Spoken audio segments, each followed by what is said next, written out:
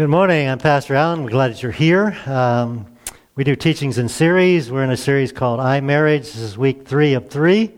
So you'll be in the part that we wrapped up. And if you missed one of the other two, the audio is on our website, and you can listen to those. Today's topic, it takes 3. Now, if you're single and hope you're married someday, obviously this stuff would be helpful.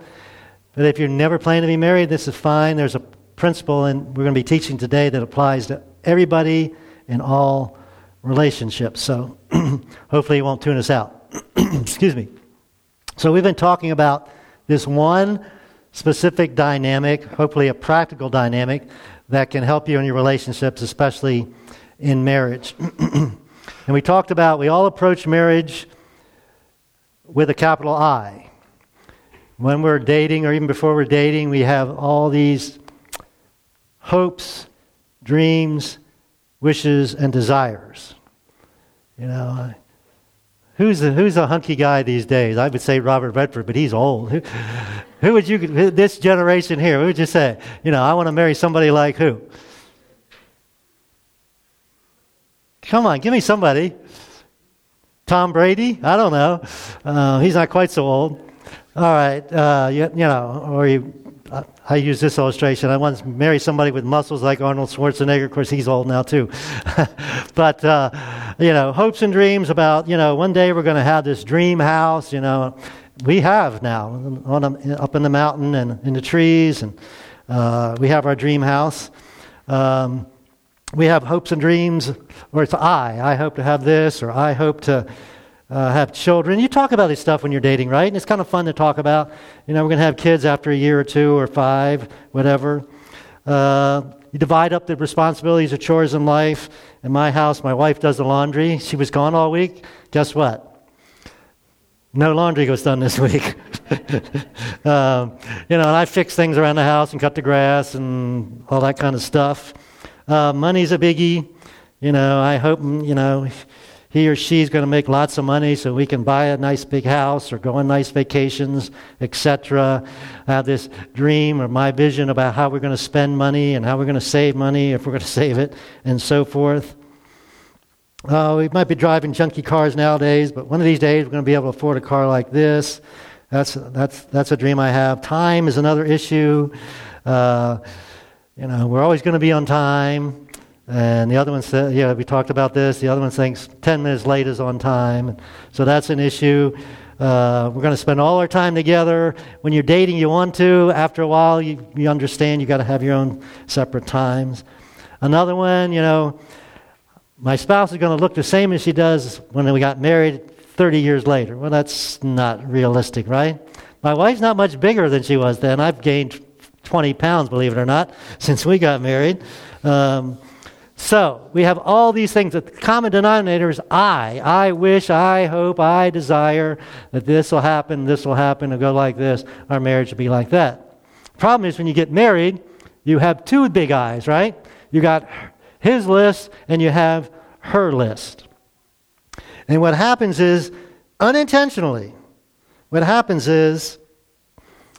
these desires turn into expectations. And it might just seem like semantics, but no, there's a big difference between these 2 boxes. Over here, it's kind of fun, and you hope and dream and wish, and when the things come true, you celebrate. Over here, you get upset, you get mad, your intimacy level goes down if you don't get these things. And when you do, it's just my expectation. He was supposed to cut the grass. She was supposed to do the laundry, etc. Big difference when we shift things from desires to expectations. The dynamic completely changes. Now, I gave you a homework assignment week 1. Nobody did it. But anyway, not anybody. One person did it. And it was this question here. What does your spouse owe you? And week 2, we gave you the answer. Everybody, what's the answer? Nothing. Now, it's easy intellectually to answer that question correctly, right? But do you truly feel like they owe you nothing? The other way of saying is, do you really have nothing in that expectation box? And that's pretty rare. That's hard to do. So easy for those hopes, dreams, and desires to become expectations. And what we usually do or often do is we boil down to this, what I call compromise marriage. I'll do this if you do that.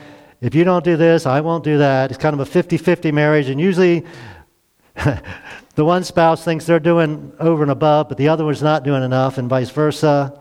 And so there's this tension, and there's pressure, and it's just not much fun. And again, the intimacy level deteriorates or goes down. So we talked about last week, and if you're not a Jesus follower, we're really delighted you're here. Some of these principles apply, but this one's going to be difficult if you're not. We said that our marriage is supposed to be an example of the relationship we have with God, and this relationship we have with God is debt-free. Salvation or entering a relationship with God is debt-free. God gives us this gift. Gifts are free, right? Gives us this gift. That means it comes with no strings attached. It's unconditional. And God says, hey, I love you. I sent my son to die for you. Accept that gift. You're in the family, no matter what you do afterwards. Okay? So he loves us the same today as he did yesterday, and he'll say him tomorrow, no matter if we do the right things or not do the right things. So this is a debt-free relationship. And if you're a Jesus follower, it's our obligation to demonstrate that love to our spouse. In fact, the best way our spouse are going to come to understand how God loves them is by the way we love them. Huge responsibility, isn't it? Big, big.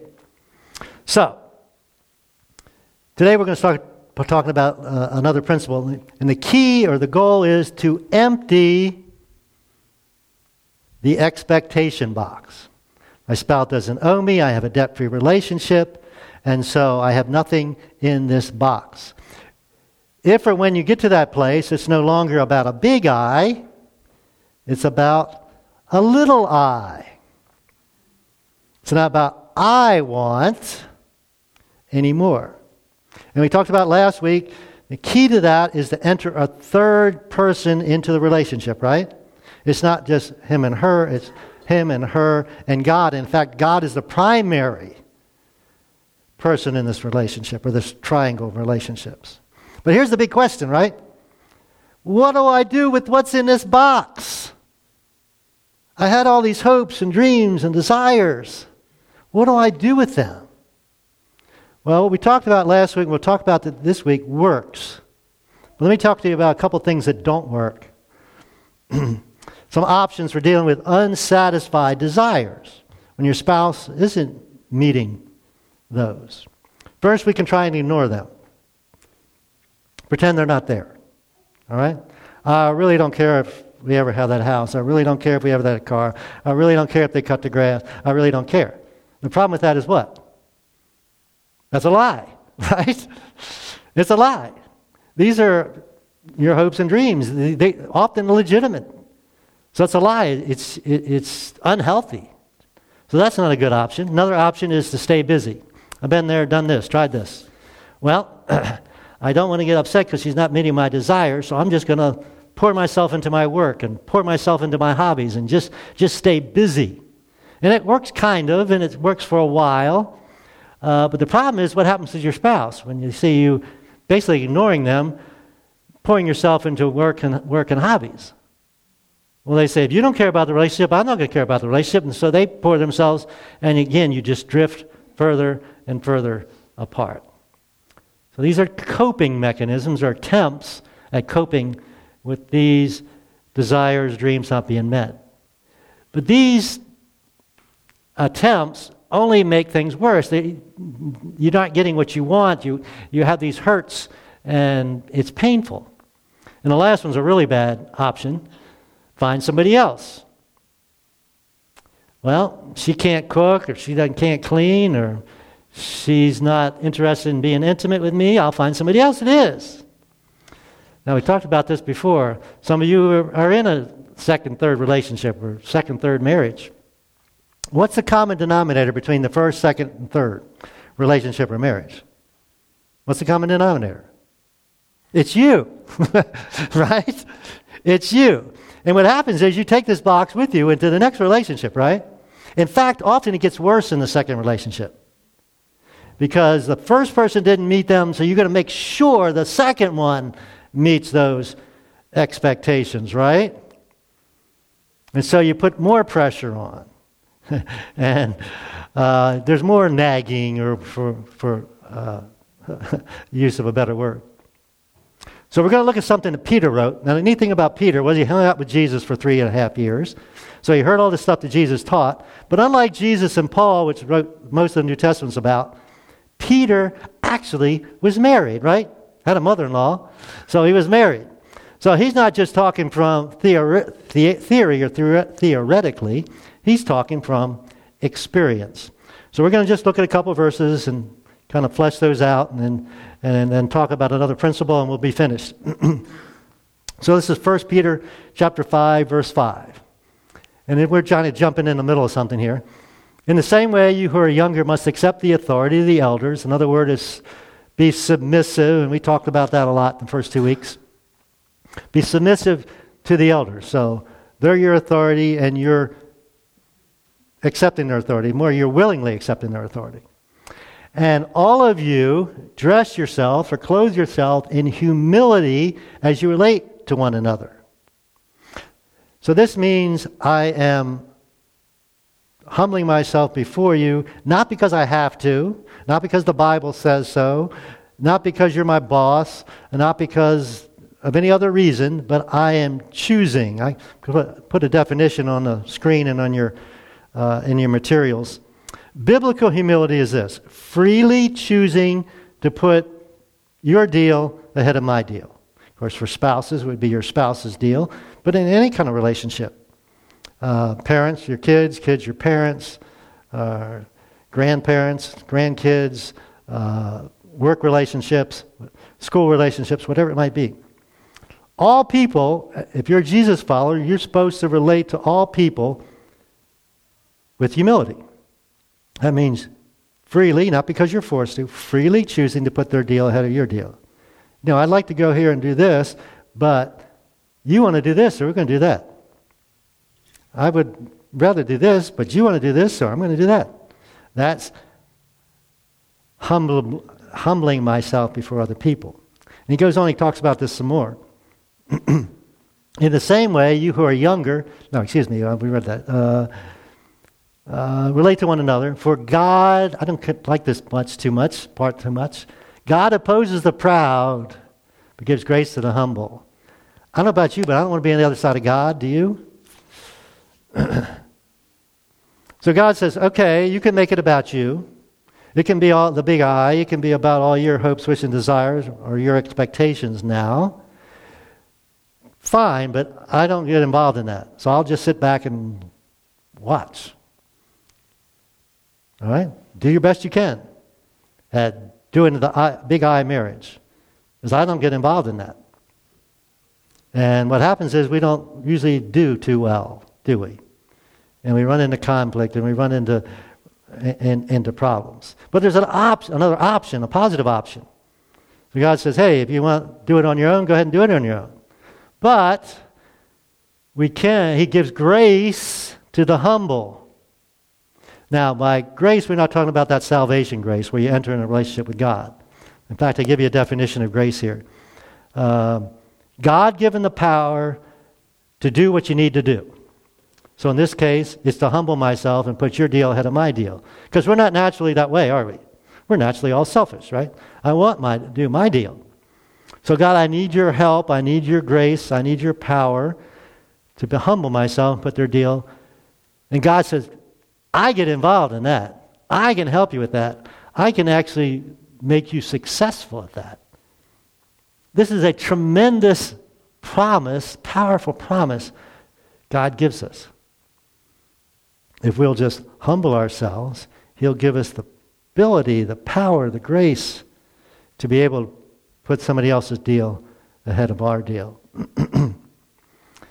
Because the alternative is doing it yourself just wears you out. You ever been in a relationship where I can't do it anymore. I'm just exhausted. I can't deal with the expectations of my spouse anymore. It's just too much pressure. Or I can't deal with my spouse not meeting my expectations anymore. I just want to get out. I want to get out of here. And some of us have gotten out of those relationships. So then he goes on again, hitting this topic of humility, he says, so humble yourselves under the mighty power of God. So again, it's not because you're forced to, because you have to. It's because you willingly say, okay, God, you're God, and I'm not. You're the creator, I'm the creation. I worded it another way on your outline. Declare your dependence and announce your obedience. Okay, God, I can't do this. That's a good place to be in your relationship. God, I can't do this. I can't fix this. I can't fix him, or I can't fix her. Because that's what we try and do, right? Say, no, I can't. You're God, I'm not. And then announce your obedience. Because I can say, God, you're God and I'm not, but then go ahead and do whatever I want. So God, I'm going to do what you want. I'm going to humble myself under your power, and you're going to give me grace to deal with this situation in a constructive, positive way. Now, here's another part I don't like. He says this in the rest of that verse. I humble myself, and at the right time, he, meaning God, will lift you up in honor. Now, God's timing almost always seems to be longer than our timing, right? I've been talking about marriage for 2 weeks. Maybe you've been applying some of these principles, and you expected your marriage to be fixed by now. Pastor, it's not working. Well, wait a minute. It takes more than 2 weeks. I mean, it took you 5, 10, 15 years to get into this mess. It's going to take you longer than a week or two to get out of it, right? So at the right time, if you keep declaring your dependence and being obedient, in the right time, God will lift you up in honor. It'll work. Your marriage will become, your relationships will become what they want it to be. Now, what will that look like? It's going to be different for everybody. Some people, this has taken years and years of faithfully obeying God before their spouse, quote unquote, came around or changed. So you need God's grace. Patience would be another word. Here's the question. Would you rather nag and push and force and put pressure on and try and do it on your own, or submit yourself to God, be obedient to God, and let him work? It's really not a very good option. There's only one good option. Now, then he gives us what we're supposed to do, because we still have these, right? What are we supposed to do? And this is a principle that applies to all relationships, all of life. He says, give all, or for your fishermen, King James says, cast. So you throw it out there. Cast all your worries and cares, hopes, wishes, desires, expectation. Cast them all on God, because he cares about you. Whatever's in this box, and some of them may seem silly. Well, I always wanted to live in Hawaii. Well, I don't know. I never did, but maybe you did. There's no work. I've got a niece that lives in Hawaii right now, actually. I always wanted that house in the woods. Maybe that's silly. Maybe it is silly. Doesn't matter. When you cast these things on God, it's guilt-free. God says, whatever it is, give it to me. Guilt-free. I will not condemn you, whatever it is. If it's your desire, it's your hope, it's your dream, give it to me. I can handle it. I can take it. So whether it's about money or about children, maybe you're single and want to be married and haven't found that right person yet. Is that a desire you have? Then give it to God.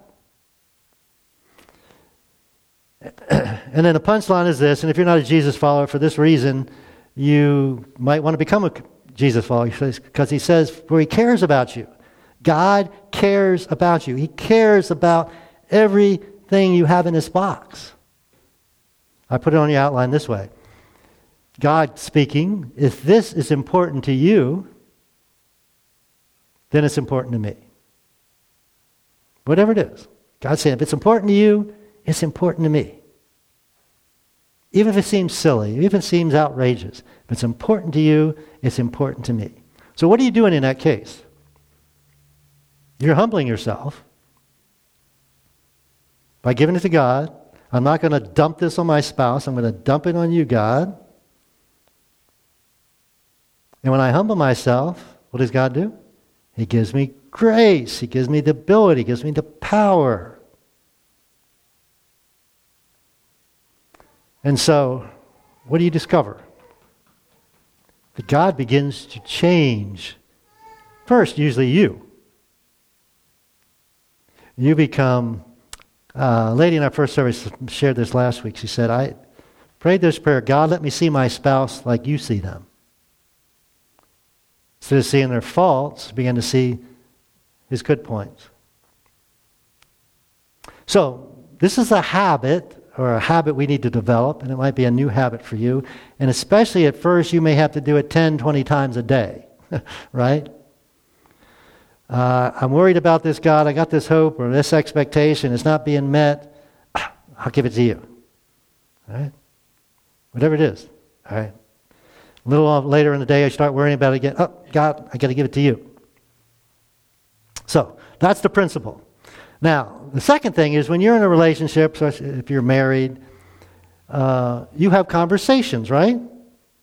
And you should have conversations about this box. But there's some wrong ways to have this conversation. And I'm going to hopefully give you some help in having a good conversation about the box over here. I'm going to call it the box talk. And I'm going to make it an acrostic for us guys because we're not too bright and we don't remember things too well. Can you remember CAR, guys? C-A-R? Can you do that? Okay, nod your heads. Good. All right, so here's how I suggest you have this conversation. And if your significant other, your spouse, is not a Jesus follower and you are, it's going to be a little trickier, but it still works.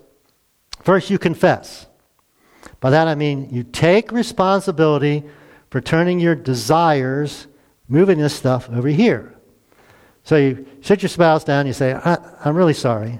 I know I've had some dreams and I put pressure on you to fulfill them. I want you to be like this. I want you to be, thinner, for example, or I want you to, manage money better, or I want you to, whatever it might be on time.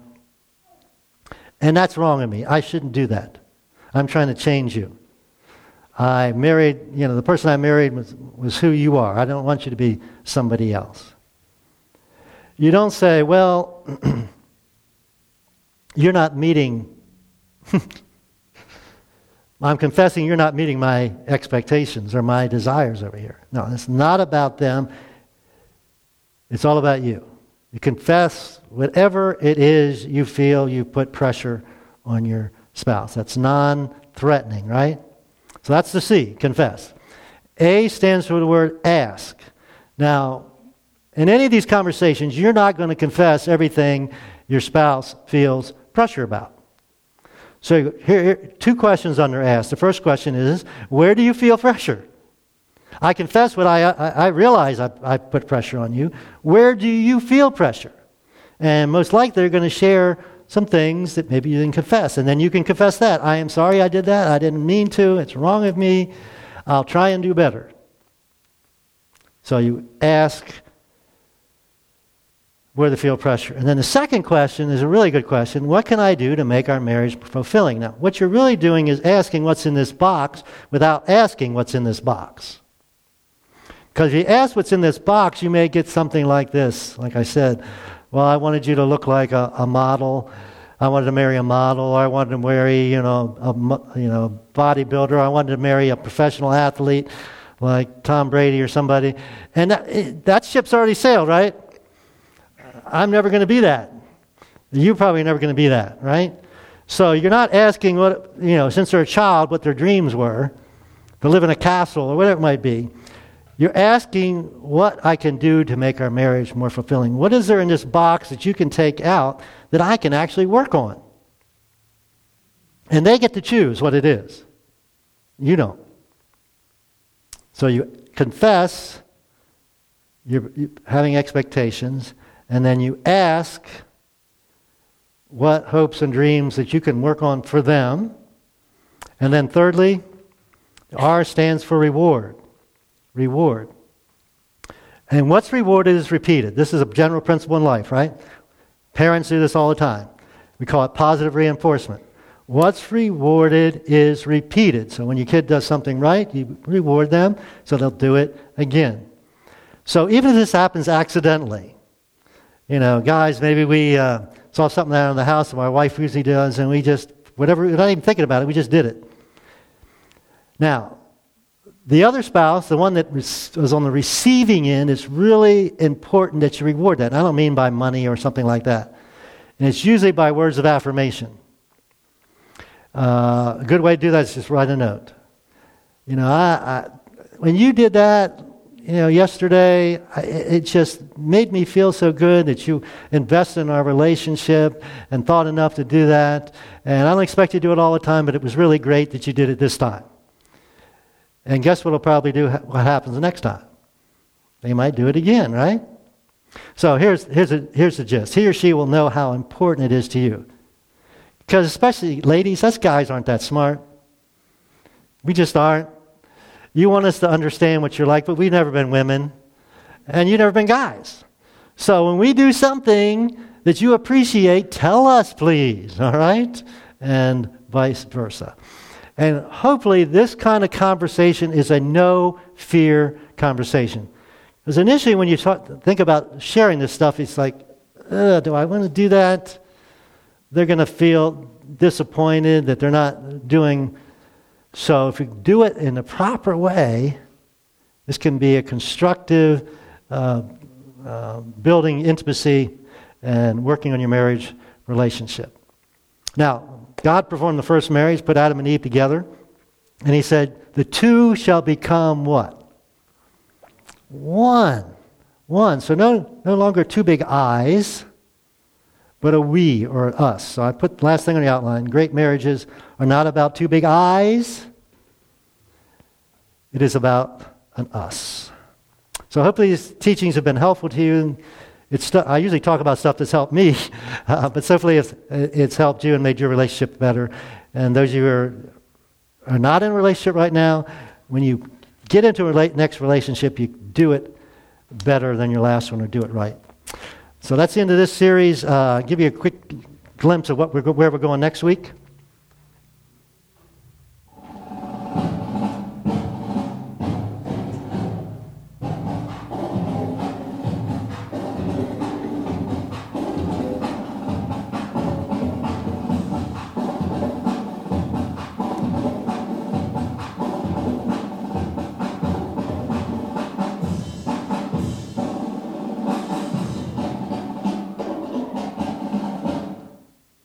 It's not going to be about sports. Okay. But the analogy is this. A coach doesn't just send his players out there and say, just run around. Now, we did that when we were kids, right? Just go deep and I'll throw it to you. They have a plan. In fact, professional sports, they spend a lot of time and energy working on a plan. But some of us approach life with just kind of this run deep and I'll throw it to you thing. You should have a plan. Life, you should have a plan. And if you're a Jesus follower, it's really important that you find out what God's plan is for you. So that's what we're going to be talking about for the next few weeks. Let me pray with you. We'll have a final song and let you go. Thank you, God, for your wisdom and the principles you teach us about relationships and about marriage. And it seems almost counterintuitive, but that's because, we're selfish by nature. But this stuff really works. Many of us give testimony, and when we do it right, it really works. It brings honor to you, God, and makes a relationship better, makes our spouse happier. And so help us to humble ourselves and to receive that grace and that patience and that power. And with this casting thing, God, we so easily cast it and bring it back. Help us to continue to cast it and develop that new habit. And you'll make our relationships better. Thank you, God, for Jesus, who died for us so we can have that relationship and understand these things. So we'd like to close by praying for anyone here that's not a Jesus follower, that you could step across that line this morning accept that gift. It's a free gift. God loves you. He sent Jesus to die for you. And you just got to say, yes, I want to have a relationship with you, God. And He will invite you in. And we thank you in Jesus' name. Amen.